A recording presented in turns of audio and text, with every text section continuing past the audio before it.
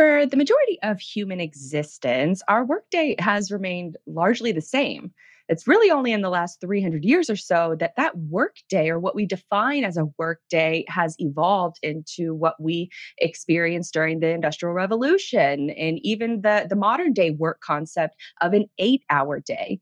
However, since COVID, massive amounts of workers were laid off. And as those opportunities are starting to come back, many are choosing to say no to these jobs in favor of other interests. They're calling it the Great Resignation, but should it be reframed as reclaiming our independence? That's the main topic for today's show as we discuss the future of work by looking to the past, present, and future. Welcome into another episode of Cyberly. I am your host, Blythe Brumley. And on this show, we talk about tech, we talk about B2B marketing, the creator economy, the attention economy, and how it all fits into the world of logistics.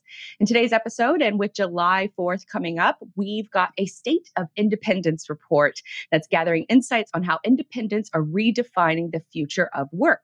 Also on the show, we're chatting with Patrick McFarland. He's the Director of Marketing for ITS Logistics. He's breaking down how the marketing plan has shifted as the company has experienced their growth in the last recent years.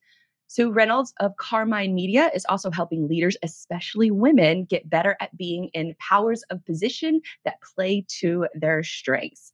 But first, let's go ahead and dive into our first topic, which we just sort of mentioned in the intro of the show. But did you know that more than 95% of human history, people worked only 15 hours per week? It wasn't until the Industrial Revolution that humans would start to work nearly that amount in a single day. And then flash forward to 1926, Henry Ford is creating the modern day workday that's lasted up until just recently. And Henry Ford actually created that modern 8-hour workday where it was a balance of 8 hours of work, 8 hours of home time, and then 8 hours of sleep in order to appease the growing number of people in the workforce that were working these 14 and 15-hour days during the Industrial Revolution. So that was seen as actually a really good thing up until just last year, 2020. Now, if we take a step back and we think back to just a little over a year ago, let's talk about everything that happened in one day. Travel from Europe was banned. Tom Hanks and his wife, Rita Wilson, announced that they had COVID, and the NBA canceled their season all on March 11th.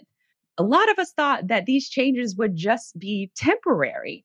But then as the months started rolling in and you're stuck in these extended lockdowns, supply chains started going a little cuckoo. They started going a little crazy. They were and still kind of are, remain in disarray. Companies like Pinterest paid $90 million to cancel the construction on their new headquarters. Job reports started coming in with record high unemployment and getting the slightest scratchy throat. I don't know if any of you people experience this, but I know if I had the slightest hint of a scratchy throat during the initial COVID lockdowns, it sent you into kind of a full on like freak out panic mode. Now, you have to remember as soon as you leave your house, too, you also have a new thing to remember as you leave your house. Not only is your cell phone, your wallet, and your keys, but now you have a mask in tow. How quickly all of our habits changed in just a short amount of time. But flash forward to this year, summer 2021, travel is starting to open up all around the world. Disney World, for God's sakes, is bringing back fireworks to the public for the first time tonight. And more good news, jobs are starting to come back. But workers on the flip side are starting to say no to the jobs that they had and the jobs that they currently have. And it's a really, really fascinating study that's come out of courts. We were going to cite a couple different studies here, but the first one coming out of courts, it says that the American workers are quitting at the highest rate in decades. In October of 2020, 661,000 jobs were added to the workforce. Just overall, out of all the jobs that were lost in the recent months in 2020, in October, they added 661,000 jobs. But in April of 2021, about 649,000 retail workers alone quit their job. That's the highest single month rate since the Labor Department began tracking that figure 20 years ago. That is insane. So back in October, 661,000 jobs were added, but in April of 2021, 649 retail workers alone quit their job. It's an astounding stat. And now, depending on the survey results that you read really around a lot of media companies right now are starting to put these studies out.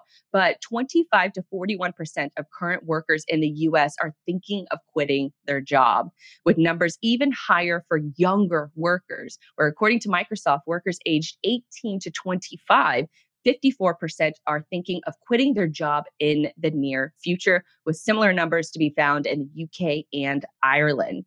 So it sort of brings us to our next question. Are we going through another historic shift in the workforce? Going into our next study, which is really a fascinating study on the independent workers. This comes from Contra, a professional community of independent workers surveyed 10,000 of their independents and found some really interesting insights where independents are classified as people who work for themselves while they can carve out their own career paths. They might be considered freelancers, gig workers, creators, etc. 86% of all the independents that were surveyed work less than 40 hours per week. And of that 40%, and of that 40% work less than 30 hours per week. It's kind of wild because I can't remember the last time I worked 30 hours in 1 week, but it sounds kind of nice. Independents, also from this study, independents don't freelance for the money. They're doing it for the autonomy and the freedom. This was a quote that was taken from multiple independents in this study. Next one on the list is one of the bigger reasons why they choose to stay independent is improvements to the industry that still need to be made, such as streamlined tools, software, collecting payments for jobs that you're working on, but also choosing who to work with and what to work on was another driving factor. And more importantly, what to say no to. We have a quote up on the screen that says being independent doesn't always translate to a better income. Both paths can enable you to make money, but being independent gives you way more creative freedom. And you can make an argument that if you have more creative freedom, then you could take that extra step and do better work for better companies and have maybe aspire to that 30-hour work week, which sounds really dreamy right about now. The majority of folks who answered this study also cited a big reason of going independent is to work on projects they're passionate about. So seeking out those brands that they want to work with on an intimate level, certain charities that they're passionate about. That was also a big driver in this study. So the supply and demand of the workforce is now what you can really tell is in the workers' favor. You can make the argument that the government sort of brought this on themselves, all of the problems that they're experiencing compared to the rest of the world, where they had necessarily an unemployment program, but what they had is a system where they paid companies to just keep employees on the payroll. So there wasn't this massive influx of people filing for unemployment, different unemployment systems that you see all across the country that caused a lot of the issues that the US is facing right now. Whereas other countries, they just paid companies just to keep people on payroll so that they didn't have to actually file for unemployment. So the government kind of brought a lot of this on themselves with a lot of the issues that we're seeing now, where some workers, they're making more sitting at home than if they were to go back to a job that they hate. And so if it's a job that they hate, or if it's a job that's really frustrating and not bringing a lot of value to their lives, over the last year, they've really had that downtime. Is in a lot of careers, you've had that downtime in order to really think about the kind of work that you want to live, the kind of life you want to live, and that is searching for that essential, the eternal work-life balance, if that does exist. So, but you can also make the case for workers also seeking meaningful work, which is that balance of work and life. So for the first time in more than a decade, workers have had that time to breathe. They can find a new skill set. They can seek work to make that career change. That's all happened over in the last year. And if you're seeing a quote on the screen right now, this is one of my favorite freelancers that I like to follow on TikTok and on Instagram. She says that freelancing is more than the money. It's the travel flexibility and it's the adventure. It's about the pure and unadulterated freedom you have to truly become the best version of yourself.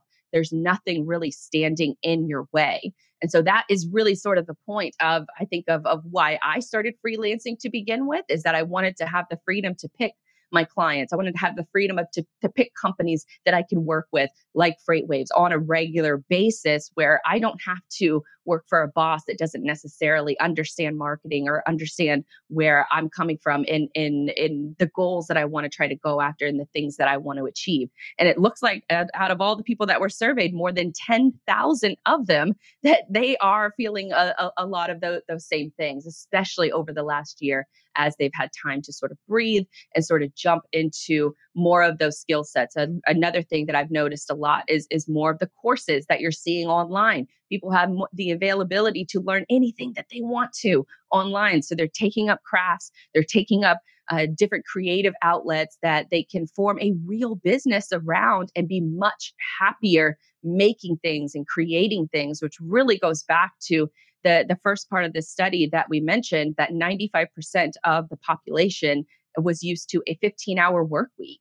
And the rest of that time you could spend with family, you could spend doing creative projects. Now, you can make an argument of how that creative expression and how that creative expression evolved over 95% of our existence, but it's still one of those things where you have to take a step back and look at some of the other examples that we're seeing, not just in the US, but we're seeing from a global scale, where even countries in Europe, they take entire summers off from work. Whereas in the US, you're almost seen as weaker if you're not working and burning the midnight oil, and that really that work hustle mentality that a lot of us have taken, that I'm guilty of as well. I used to pride myself on only sleeping 6 hours every single night, and then you come to find out it's really to your detriment. So this is all this to say that if you have a talented workforce, it might be in your company's best interest to decide the good, better, and best talent that you want to retain, and to have those proactive conversations with your top talent in order to retain them.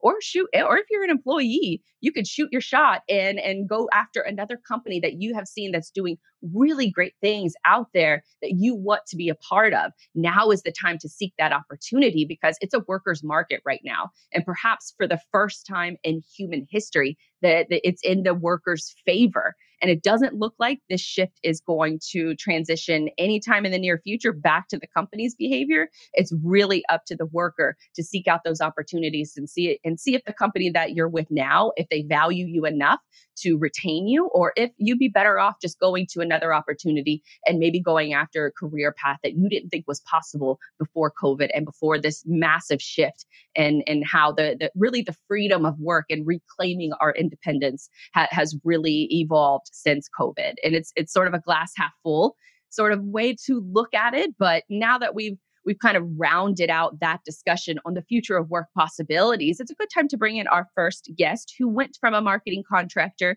to a full-time employee. Welcome to the show, Patrick McFarland. He's the director of marketing for ITS Logistics. I can hear you. Can you hear me? Ah, yes, we can hear you now. So it's this is I feel like over the last year, it's sort of like a drinking game where you say, "Can you hear me now?" or "Can you see me now? Can you share your screen?" "Oh, you're muted." It's just one of those things. So welcome in, Patrick. Now, as we alluded to in the intro, what are some of you used to be a contract worker? You used to be a contractor for ITS Logistics, and then you were brought in as a full-time employee. What were some of those big challenges that you faced, or some of the biggest, I guess, expectation shift that changed from being a contractor to being an in-house employee? Oh man, that's a different world for sure. I much like you, I came from outside the industry, so I had picked them up as a freelance customer, and they just continued to grow, right? And they finally got to the point where they're like, hey, we got to take our branding seriously. We have to take our marketing seriously.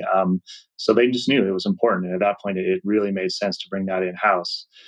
So I think it was good timing for me too, because this was a company that was absolutely on the rise. So when I got in, when I did, it was perfect timing for me. But yeah, I mean, I had to start learning about the industry. You had to really get involved, and want to be there for the company just full time, so you could help them reach their potential.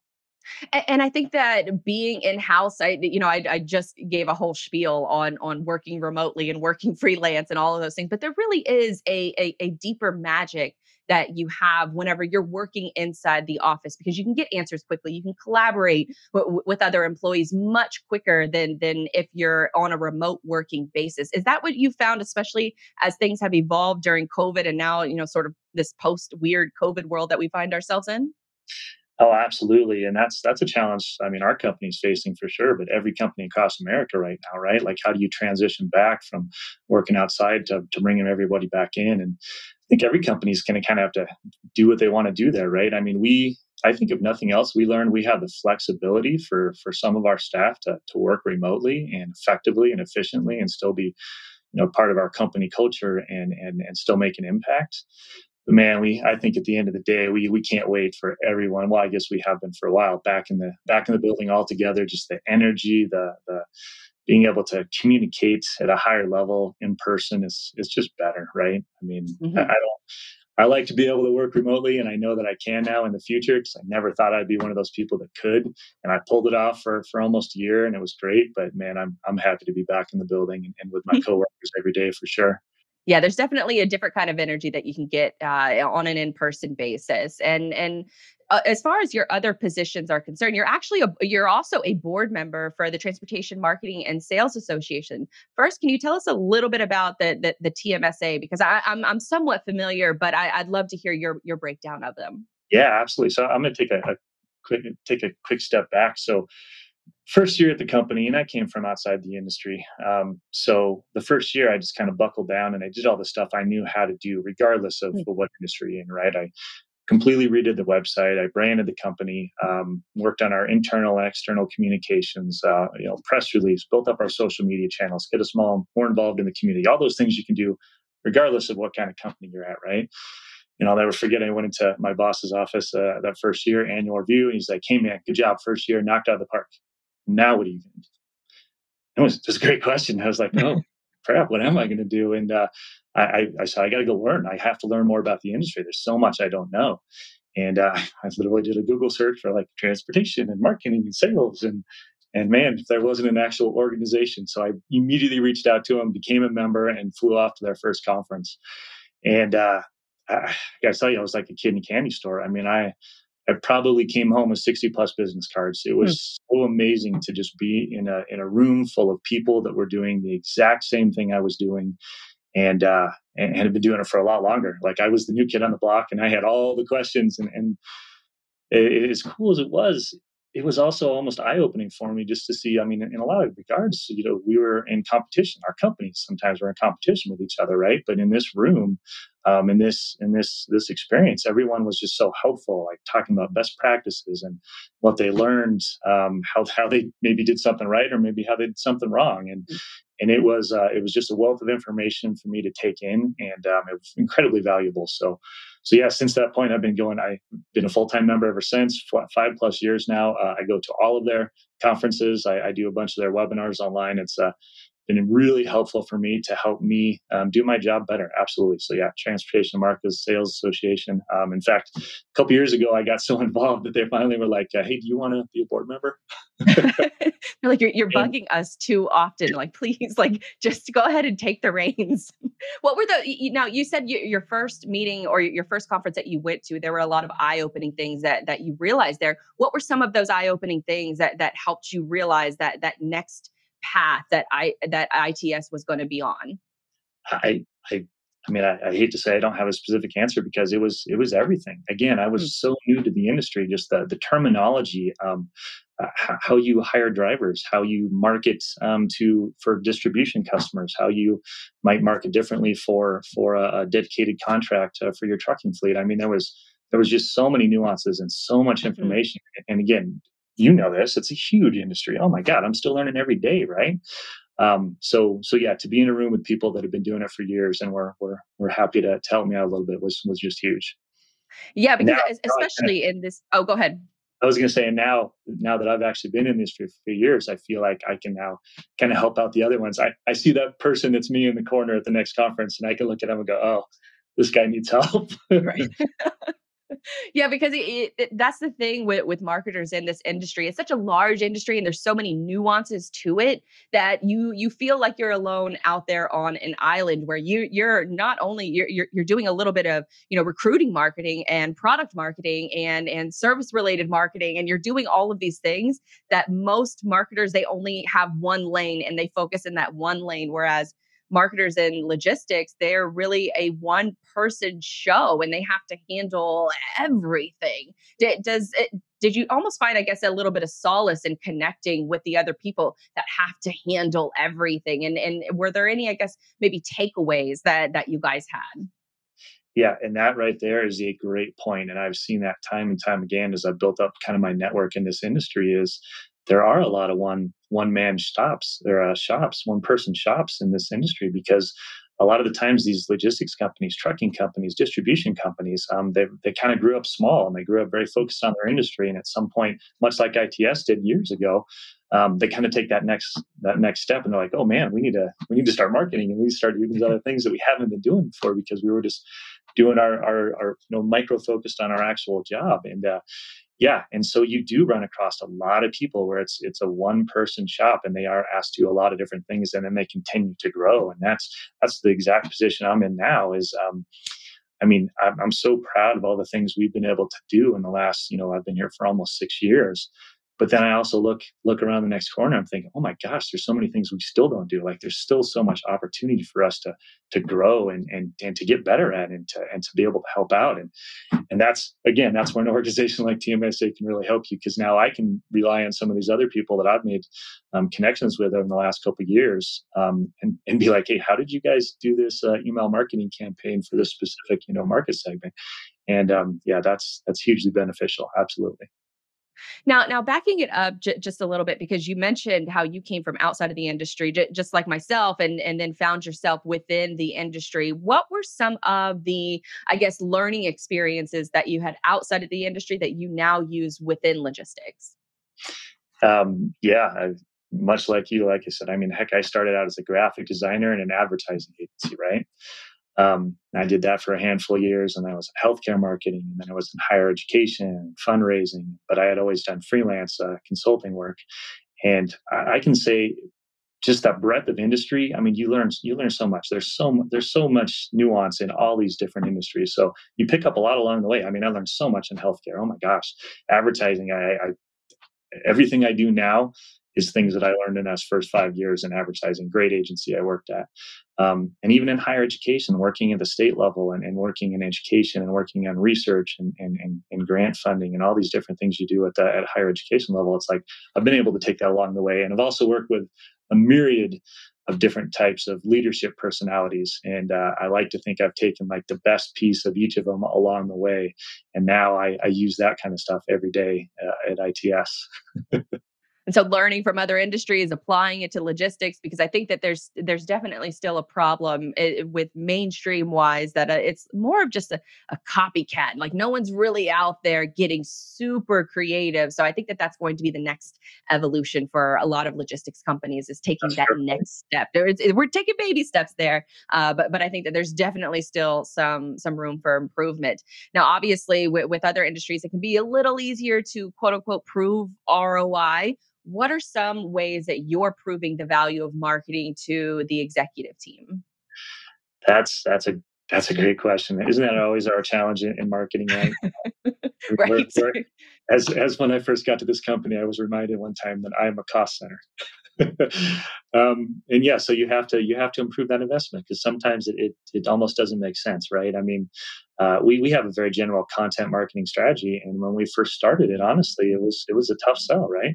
It was, hey, we're gonna create some articles, and we're gonna tell people how to do things that might not necessarily be specific to us helping them. It's just generally, this is what you should do if you're looking to expand into ecom, or if you want a full omni-channel distribution solution. Um, so to kind of be able to create that industry expert piece where you're really just giving away free information, but you're doing it in a smart way, right? You're using SEO. You're making it very valuable for your potential customer that's going to take in that information, and you're also doing all the technical SEO. So Google ranks it high, right?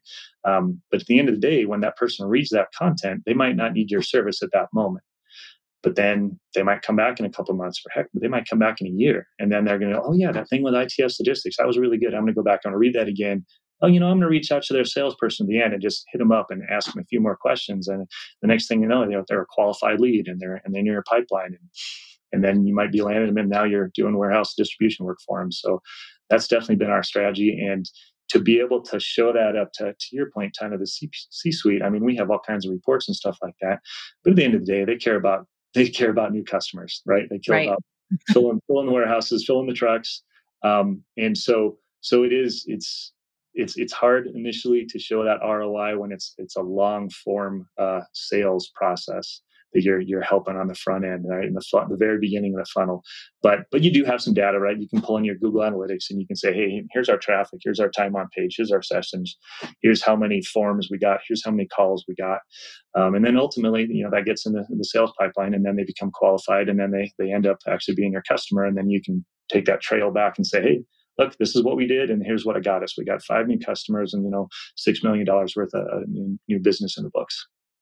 And so definitely, especially with early on when you're starting a new marketing career, maybe a new marketing venture within a company, that's one of the things that you have to sell them on, is that this isn't going to be a quick win. You're going to have to treat this as a long-term investment play that you're not going to want to cash out here in the next 60 days. And so knowing all of that, what are some of the biggest digital marketing challenges that you see in today's landscape?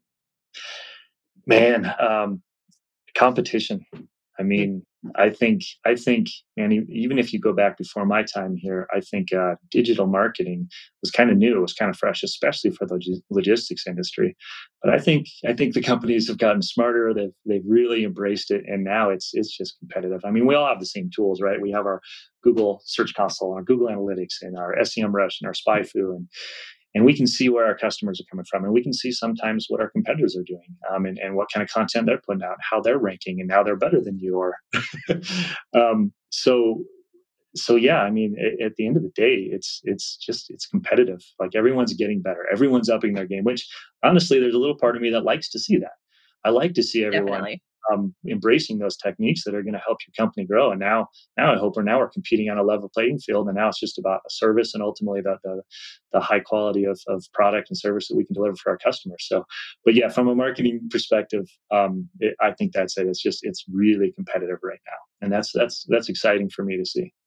Definitely. I completely agree, because it's one of those things where my key differentiator just a few years ago was I'm the only agency that's actually out here and that knows logistics. And now there's so many of them. And now I have to figure out and level up and keep leveling up and keep trying to get better. And speaking of keep trying, of that path to keep getting better, you've been with the company for 6 years now. I say recently, but within the last couple of years, you've actually made your first marketing hire. I believe it was a writer. Can you tell us a little bit about why hiring a writer was that first next step for you, and how you see the team evolving in the future?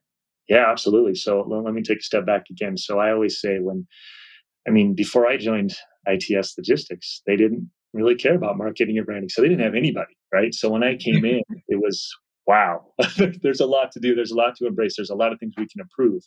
And that was awesome. That was exciting. But now it's evolving. Now after being here for almost 6 years, yeah. And like I said, I was in a board meeting, CEO and my board level, and I had to pitch them on the idea of a long-term content marketing strategy. And part of that was like, I want to hire someone. I had used some freelance work. I had used freelance writers, some good, some not so good. At the end of the day, especially when you're talking about technical SEO combined with kind of your value prop and what makes you really good potentially at something, that's hard to write, right? Mhm. And it's hard to do it well. And sometimes it's hard to get your subject matter experts to give you that information so you can put out that compelling relative content that's going to help a potential customer. Um, and so, yeah, it was hit or miss when I was using freelance people, right? So I was like, hey, I want to hire a digital marketing specialist, fancy name. But at the end of the day, they were really going to help me create content, and they were going to help be that in house writer that I could rely on to generate a consistent amount of content. Because not only do you have to have quality, but you also have to do quantity, right? Sure. So yeah, that was initially a little bit of push back, and I really had to justify it, especially because I couldn't prove it yet on paper. I couldn't really show the ROI yet because I hadn't done anything. A little bit here and there to kind of to prove it, the concept a little bit, but yeah, it was a hard sell initially, but I got it through in the 2 years that I've had that position. It's 100% paid off. And now when I go to ask for that next one, and to your point, how are we going to expand? Because we are in 100% full on growth mode. So I do need to hire additional positions. And really right now, I'd say it's in two fields. It's technical expertise, someone that really knows the back end of SEO and Google, as well as maybe someone that even knows like WordPress and can help actually build out the pages and stuff like that as well. And then it's going to be someone also that's a good communicator, a good writer, and potentially going towards being able to produce some video work as well. We all know Awesome. video. Yes, put everything on video. That's my motto. But I also I strongly encourage any logistics team out there that if you're looking to make that first hire, a writer, finding a person who can write the written word will solve so many of your problems down the line, because that helps with scripts, videos, podcasts, copy on landing pages, email campaigns, everything. The heart is with the writers. So speaking of of evolving and transitioning your marketing campaigns, retention of employees is obviously at the forefront, or it should be at the forefront of everyone's marketing plan, and really just business plan overall, keeping the top talent, whether it's drivers or whether it's employees. How are you guys balancing recruiting messaging versus retention? Man, there's a lot to unpack there. So first off, I would say one of the great reasons that ITS Logistics has grown so much in the last 5+ years that I've been here has been talent acquisition. We have brought in some absolutely brilliant, hardworking people to help build this company up and give us that foundation to grow and become that next billion-dollar, third party logistics company. So we've done an amazing job at that. But man, to your point, right now it is harder than ever. I mean, we all know this. There's a myriad of reasons, but it's a hot economy. Every company is out there hiring. Every company has a chance to grow, especially in the logistics space. So the talent that you need to fuel that growth is really hard to find right now. It's so competitive. So to your point, marketing in the past, it was branding, and it was social media, and it was helping our sales teams and however we could to build out the sales funnels. But man, it really has moved over, and it's like, now how can you support HR? How can you help these hiring efforts? Like we need drivers. God, we need a million drivers. We need all the drivers we could possibly get right now. So how can we help that driver recruiting team go after and get the best drivers? Our brokerage division in downtown, our integrated national capacity division. I mean, heck, that division has only been around for about 8+ years at our company, and they're already ranked like 35th in the country. Wow. They are a massive growth. We're hiring 10 people a month for the last year, and we're about to up that again here in the second half of this year. And we're starting to tap the market. It's harder and harder to get those new kids coming out of college and joining our team, because there's just so many other opportunities out there. So, man, we really have to, as marketers in this industry right now, it's all hands on deck, right? Like, how can we all fight and go out and get the best talent to help fuel the growth at our own companies? Yeah, it's a tough thing, but it's much. I guess I would leave people with, it's much easier to retain top talent than it is to go out there and recruit it. But you got to do both, because one doesn't move without the other. So I think it's obvious that you guys are doing a good job of it. If you're hiring 10+ people every single month and still continuing to do so, you're not burning through employees like certain warehouse logistics 2-day shipping companies out here are. And let me take a step back. That's just for our downtown brokerage office. I mean, we're probably hiring 20, 30, 40, 50 people a month right now.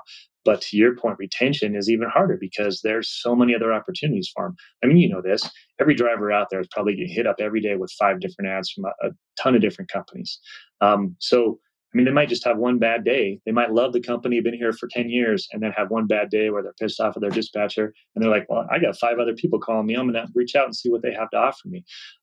So, man, you really have to focus on retention, and not only for drivers, but across your company. I mean, IT is hot right now for us, especially sales, carrier reps, all those people. They're in demand all over the place. So, to your point, you really have to focus on your own people as well as trying to add and grow. And I think the best way for any company to do that is, well, first off, it's easy to say, it's another thing to do. But thankfully, that's something that ITS has in spades, and that's just a good, positive company culture. Mm. I mean, if you want to be a place of choice, you want to be the place that people want to go and work at. You want to be known in the community as a, oh yeah, I know so and so. He works over at ITS. Loves it there. Great company. You want to be out there in the community. You want to be giving back. You want to be doing charitable contributions. You want to be volunteering. You want to be the place where people are proud to walk around wearing the shirt with your logo on it. And I think that's something you need to do right now, especially when it comes to retention in this really competitive market. Absolutely. It speaks to more than just, an email campaign or a marketing campaign for recruiting and retention. So we got about a minute left, Patrick. What are some quick or long-term wins you can leave the crowd with? So yeah, I mean, quick wins. I'm not gonna lie, that's tough right now. So I can only say the success that I've had in the last handful of years really has been a long term SEO driven content marketing strategy where we want to put out relevant information that's going to be useful for a potential customer in the future so that we're top of mind with them. And they're like, oh yeah, man, ITS, they put out that article, a couple of articles actually, they're really good. I'm going to reach out to them. I got this new business and I think they might be able to help me. So that really has been something we focused on because at the end of the day, we're proud of the services we offer and we're proud of the people that we have work here. We think they're some of the best in the industry. And so if I can put out content that shows them in that positive light and really hopefully help somebody out before they even need help so that when they do, we're one of the first people they want to reach out to. Awesome. That's the ethos that most companies should be following, especially with modern marketing and how things are evolving so quickly. All right, Patrick. Where can people follow you and ITS? So itsforlogistics.com. Please come check out our website. Even if you're a competitor, or even if you don't even need our services, just come and check out the website and drop me an email at pmcfarland@itsforlogistics.com and just let me know what you think of our marketing efforts. And I'd love to put in a quick plug for the next TMSA conference. It is in Nashville. I want to say it's like the first week of October. It's Yeah. in October is what I was trying to eye because I was trying to fit it in. And we're going to see how we can fit in adding another conference to the docket. But it looks You like got to something. I be mean, there. you did a good sell on it. You got to be there. If you're not there, I'm going to be disappointed because it's perfect I'm for gonna try you. to make it happen. I'm gonna try. All right, appreciate your time, Patrick. Don't be a stranger. All right. Thank you so much, Blythe. All Have a right. good day. Thanks. You too.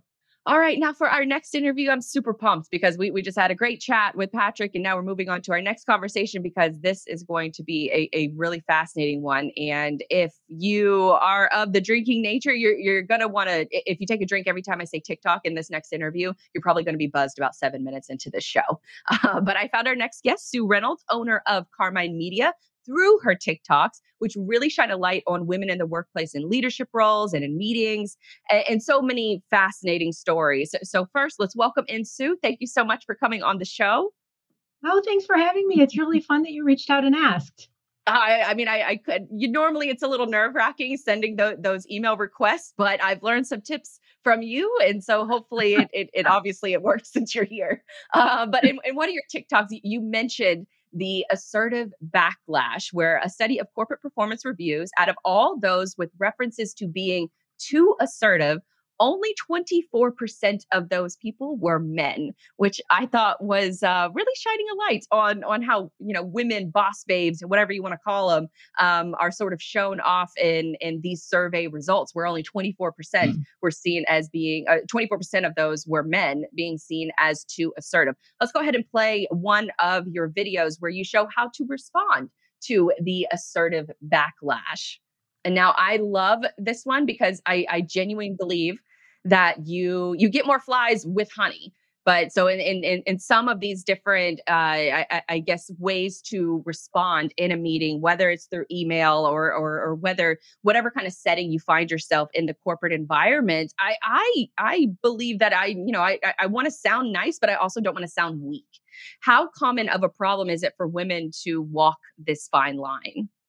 Oh, it's incredibly common. In fact, if you scroll through my feed, you're going to see me in a silly TikTok video pretending I'm walking a tightrope because that illustrates the problem for women who do have to walk that fine line between being assertive and being seen as aggressive.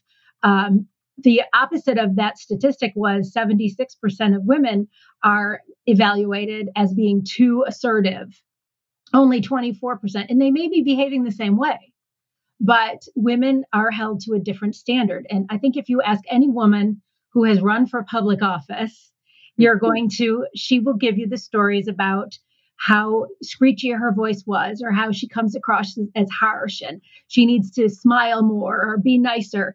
That's what people expect of women. And it's hard to get past that backlash. In that video, I was really strategizing ways in which you can warn people in advance that you're about to be assertive, right? And so I gave you some tips there on what to say before you just blurt out your opinion, or before you take charge of the meeting. You want to warn people, and that really helps offset the assertive backlash. According to research, they're much less likely to get angry or see you as being harsh if you just warn them you're about to give your opinion. So what other ways can I guess that women can embrace their assertiveness? Is it simply just setting up the phrase before you say it, or are there some other strategies? Is it maybe body language, or give us some other examples of how we can be, I guess, more accepting of our assertiveness? Well, first of all, the more often we do it, we start to normalize the behavior, right? But also, you can use assertive body language and still be kind and warm and have an emphasis on collaboration. A lot of women tend to, unfortunately, they try to make themselves really small at a meeting like this, or they're looking down at their computer like this instead of typing, and instead of looking up and making eye contact and engaging with the folks in the meeting. Of course, if they're the one that was asked to take the notes, then that's what happens. They end up taking the notes. But you can combine assertive body language with warmth. You don't have to be domineering. You don't have to be aggressive. There's a difference between aggressiveness and assertiveness. Assertiveness is taking responsibility for your own feelings and your own opinions. Aggressiveness is trying to dominate someone else's opinions or thoughts and feelings.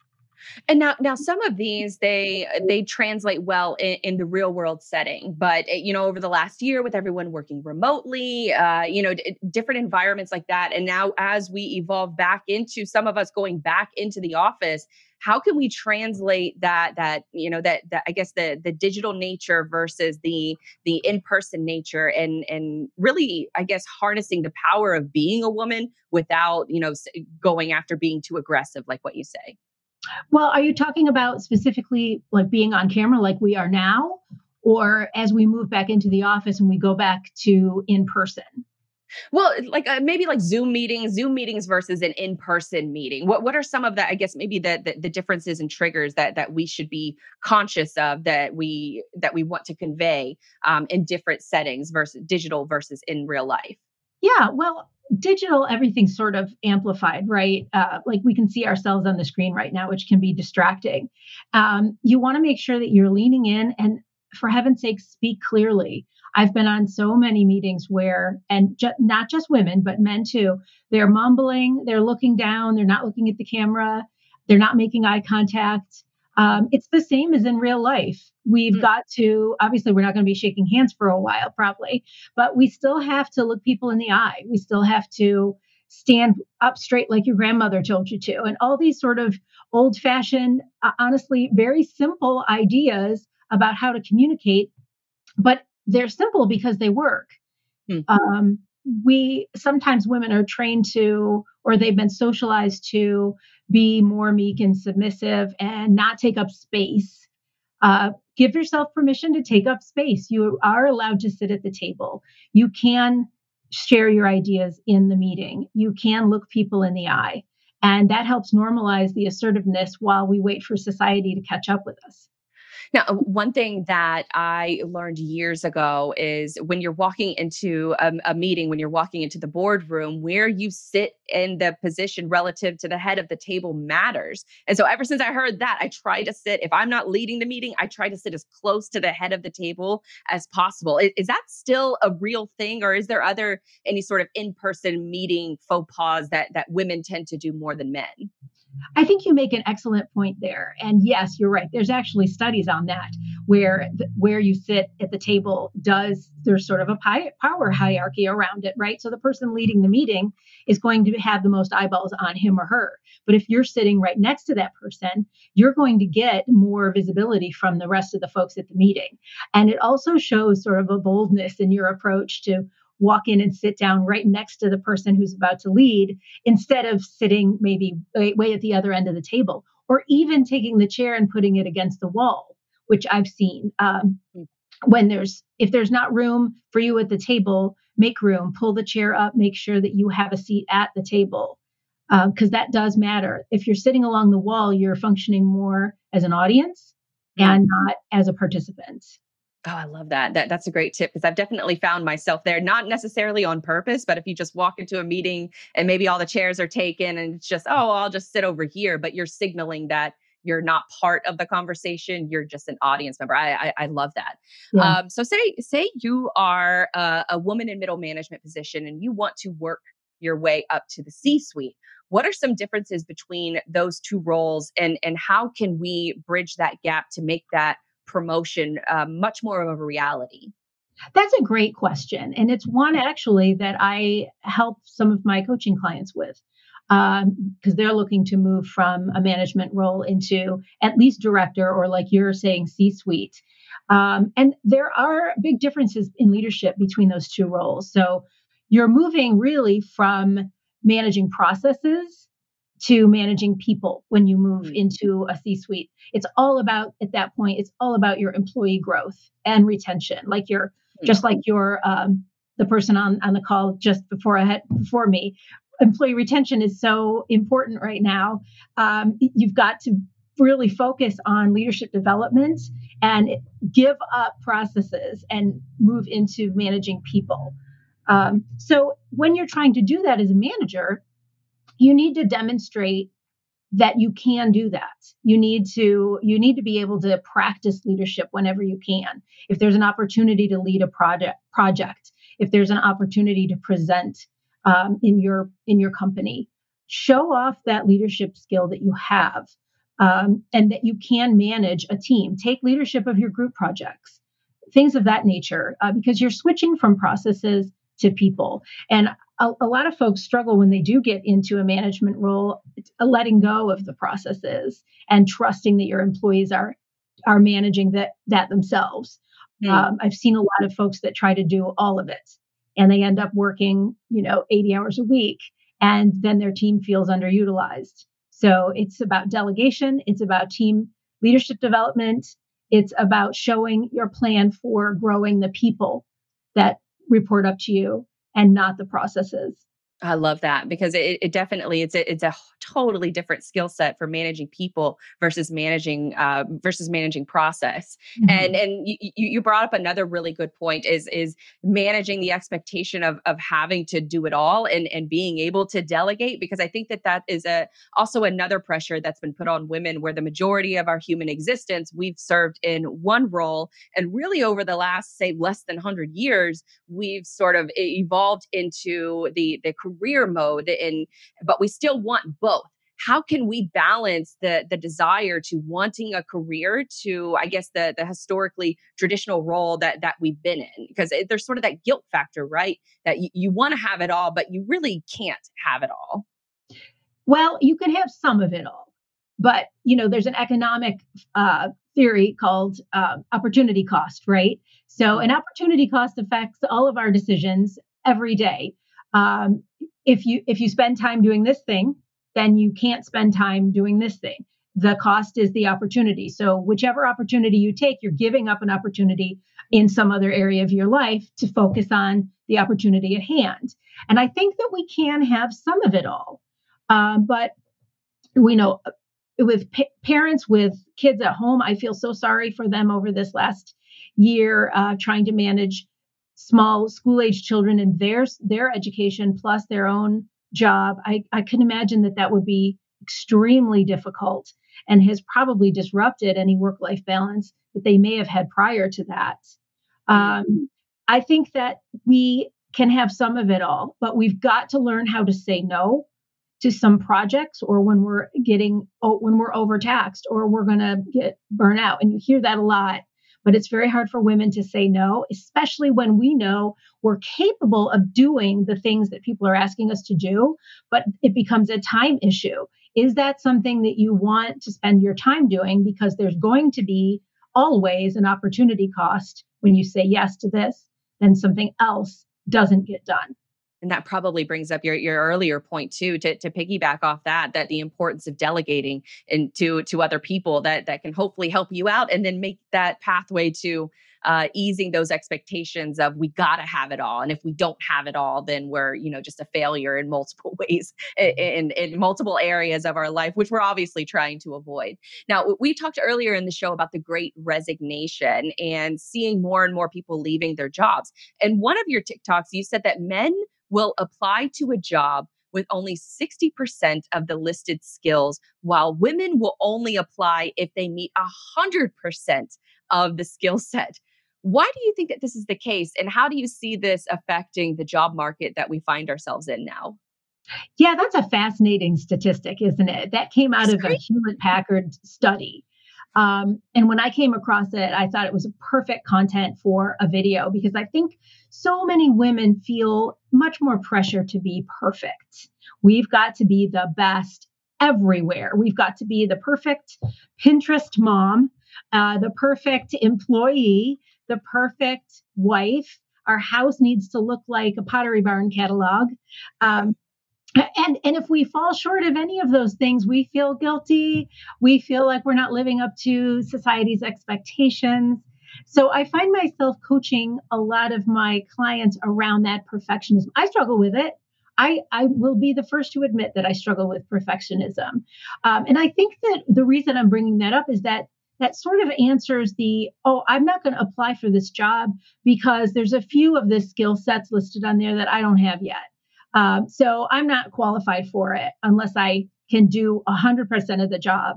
And I think that we're shorting ourselves. We're missing out on Mm. opportunities because of that mindset. I've one of my bosses years ago, and now I tell my team members this too. If you can do a job right out of the gate, it's probably too easy for you.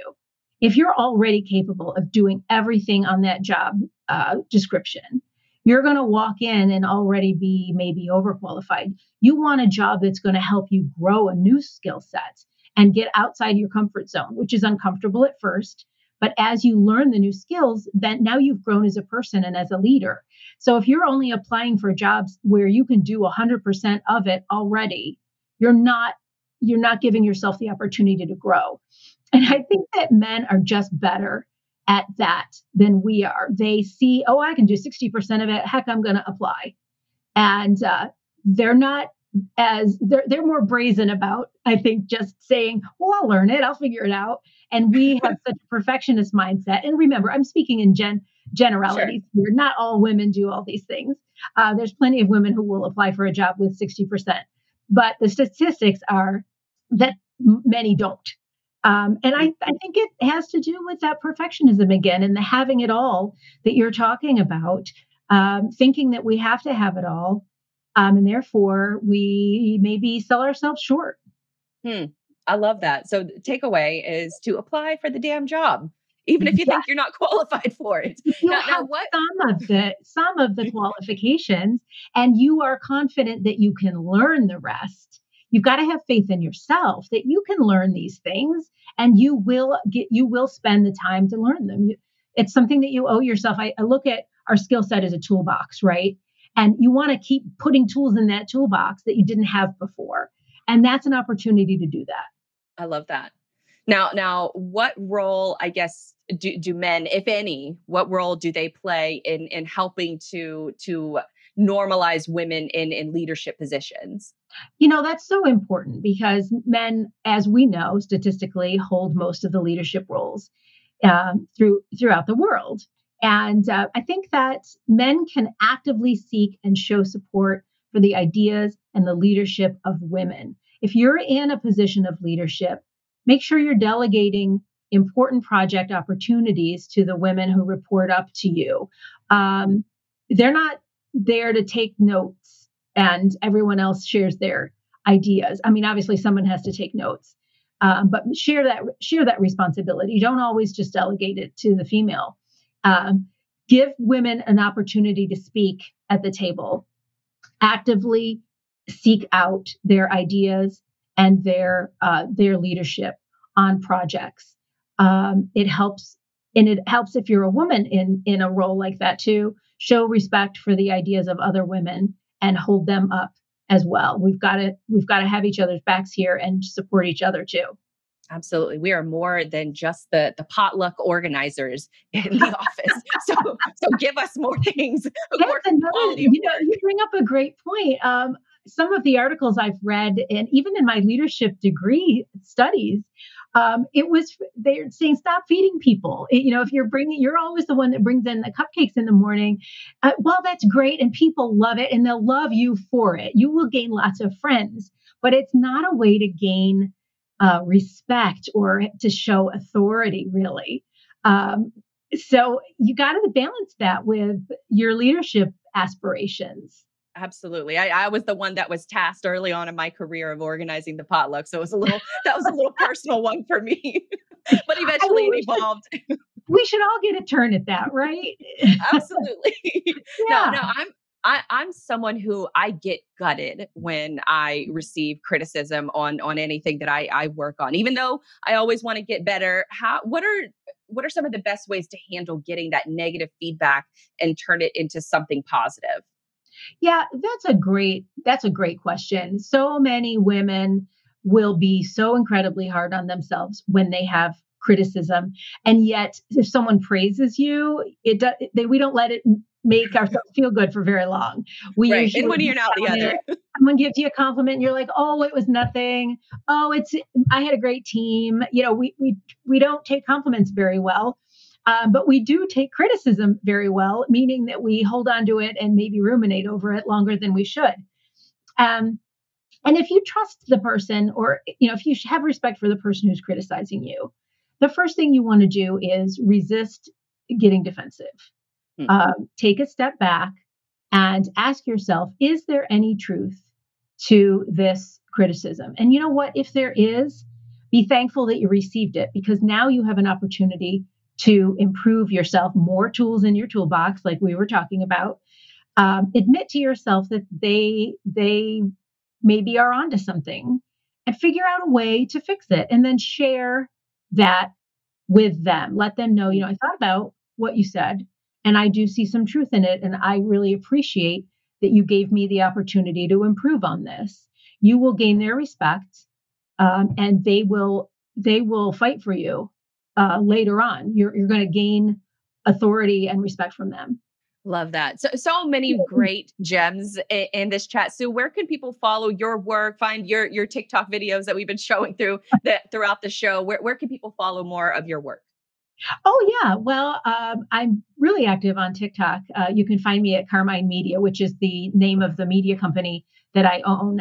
I've been running that for about to almost 10 years, or a little bit more than 10 years now. They can find me at Carmine Media everywhere but Twitter. I'm Sue Reynolds on Twitter. You can tell how long I've been on Twitter, because I actually was able to use my name. Nobody had it. So I think I signed up within a year of Twitter just launching. So I got lucky there. But everywhere else, I'm Carmine Media, including the web. I've got my Leadership for Women series. That's a web series of webinars that have expanded on these topics, so that you can actually watch those at your leisure and uh, learn some additional leadership skills for women. And then I also do one-on-one coaching for anyone that thinks that they need a one-on-one coach for leadership and to sort of help with their assertiveness and their personal growth. That's amazing. You were great to chat with today. I highly recommend everybody to go out there and follow Sue. Thank you so much for your time. Oh, you're welcome. Thank you for having me. It's really been a pleasure talking to you. Absolutely. Likewise, you as well. Looking forward to following more of your work. All right. Well, that about does it. That about does it for this show. Now, one quick thing that I did want to leave you with, and I'm sorry that I have to do this to you after we just had two great, really conversations. But I did want to leave you with this: the ladies and gentlemen, is a hot dog a sandwich question, because it finally has been decided a hot dog is a sandwich. It's actually pretty disgusting looking. It looks like bread in that photo. So I'm sorry you have to experience this, but you can catch the next episode of Cyberly next Thursday at 2 p.m. I'm your host, Blythe Bremley, and thank you for tuning in.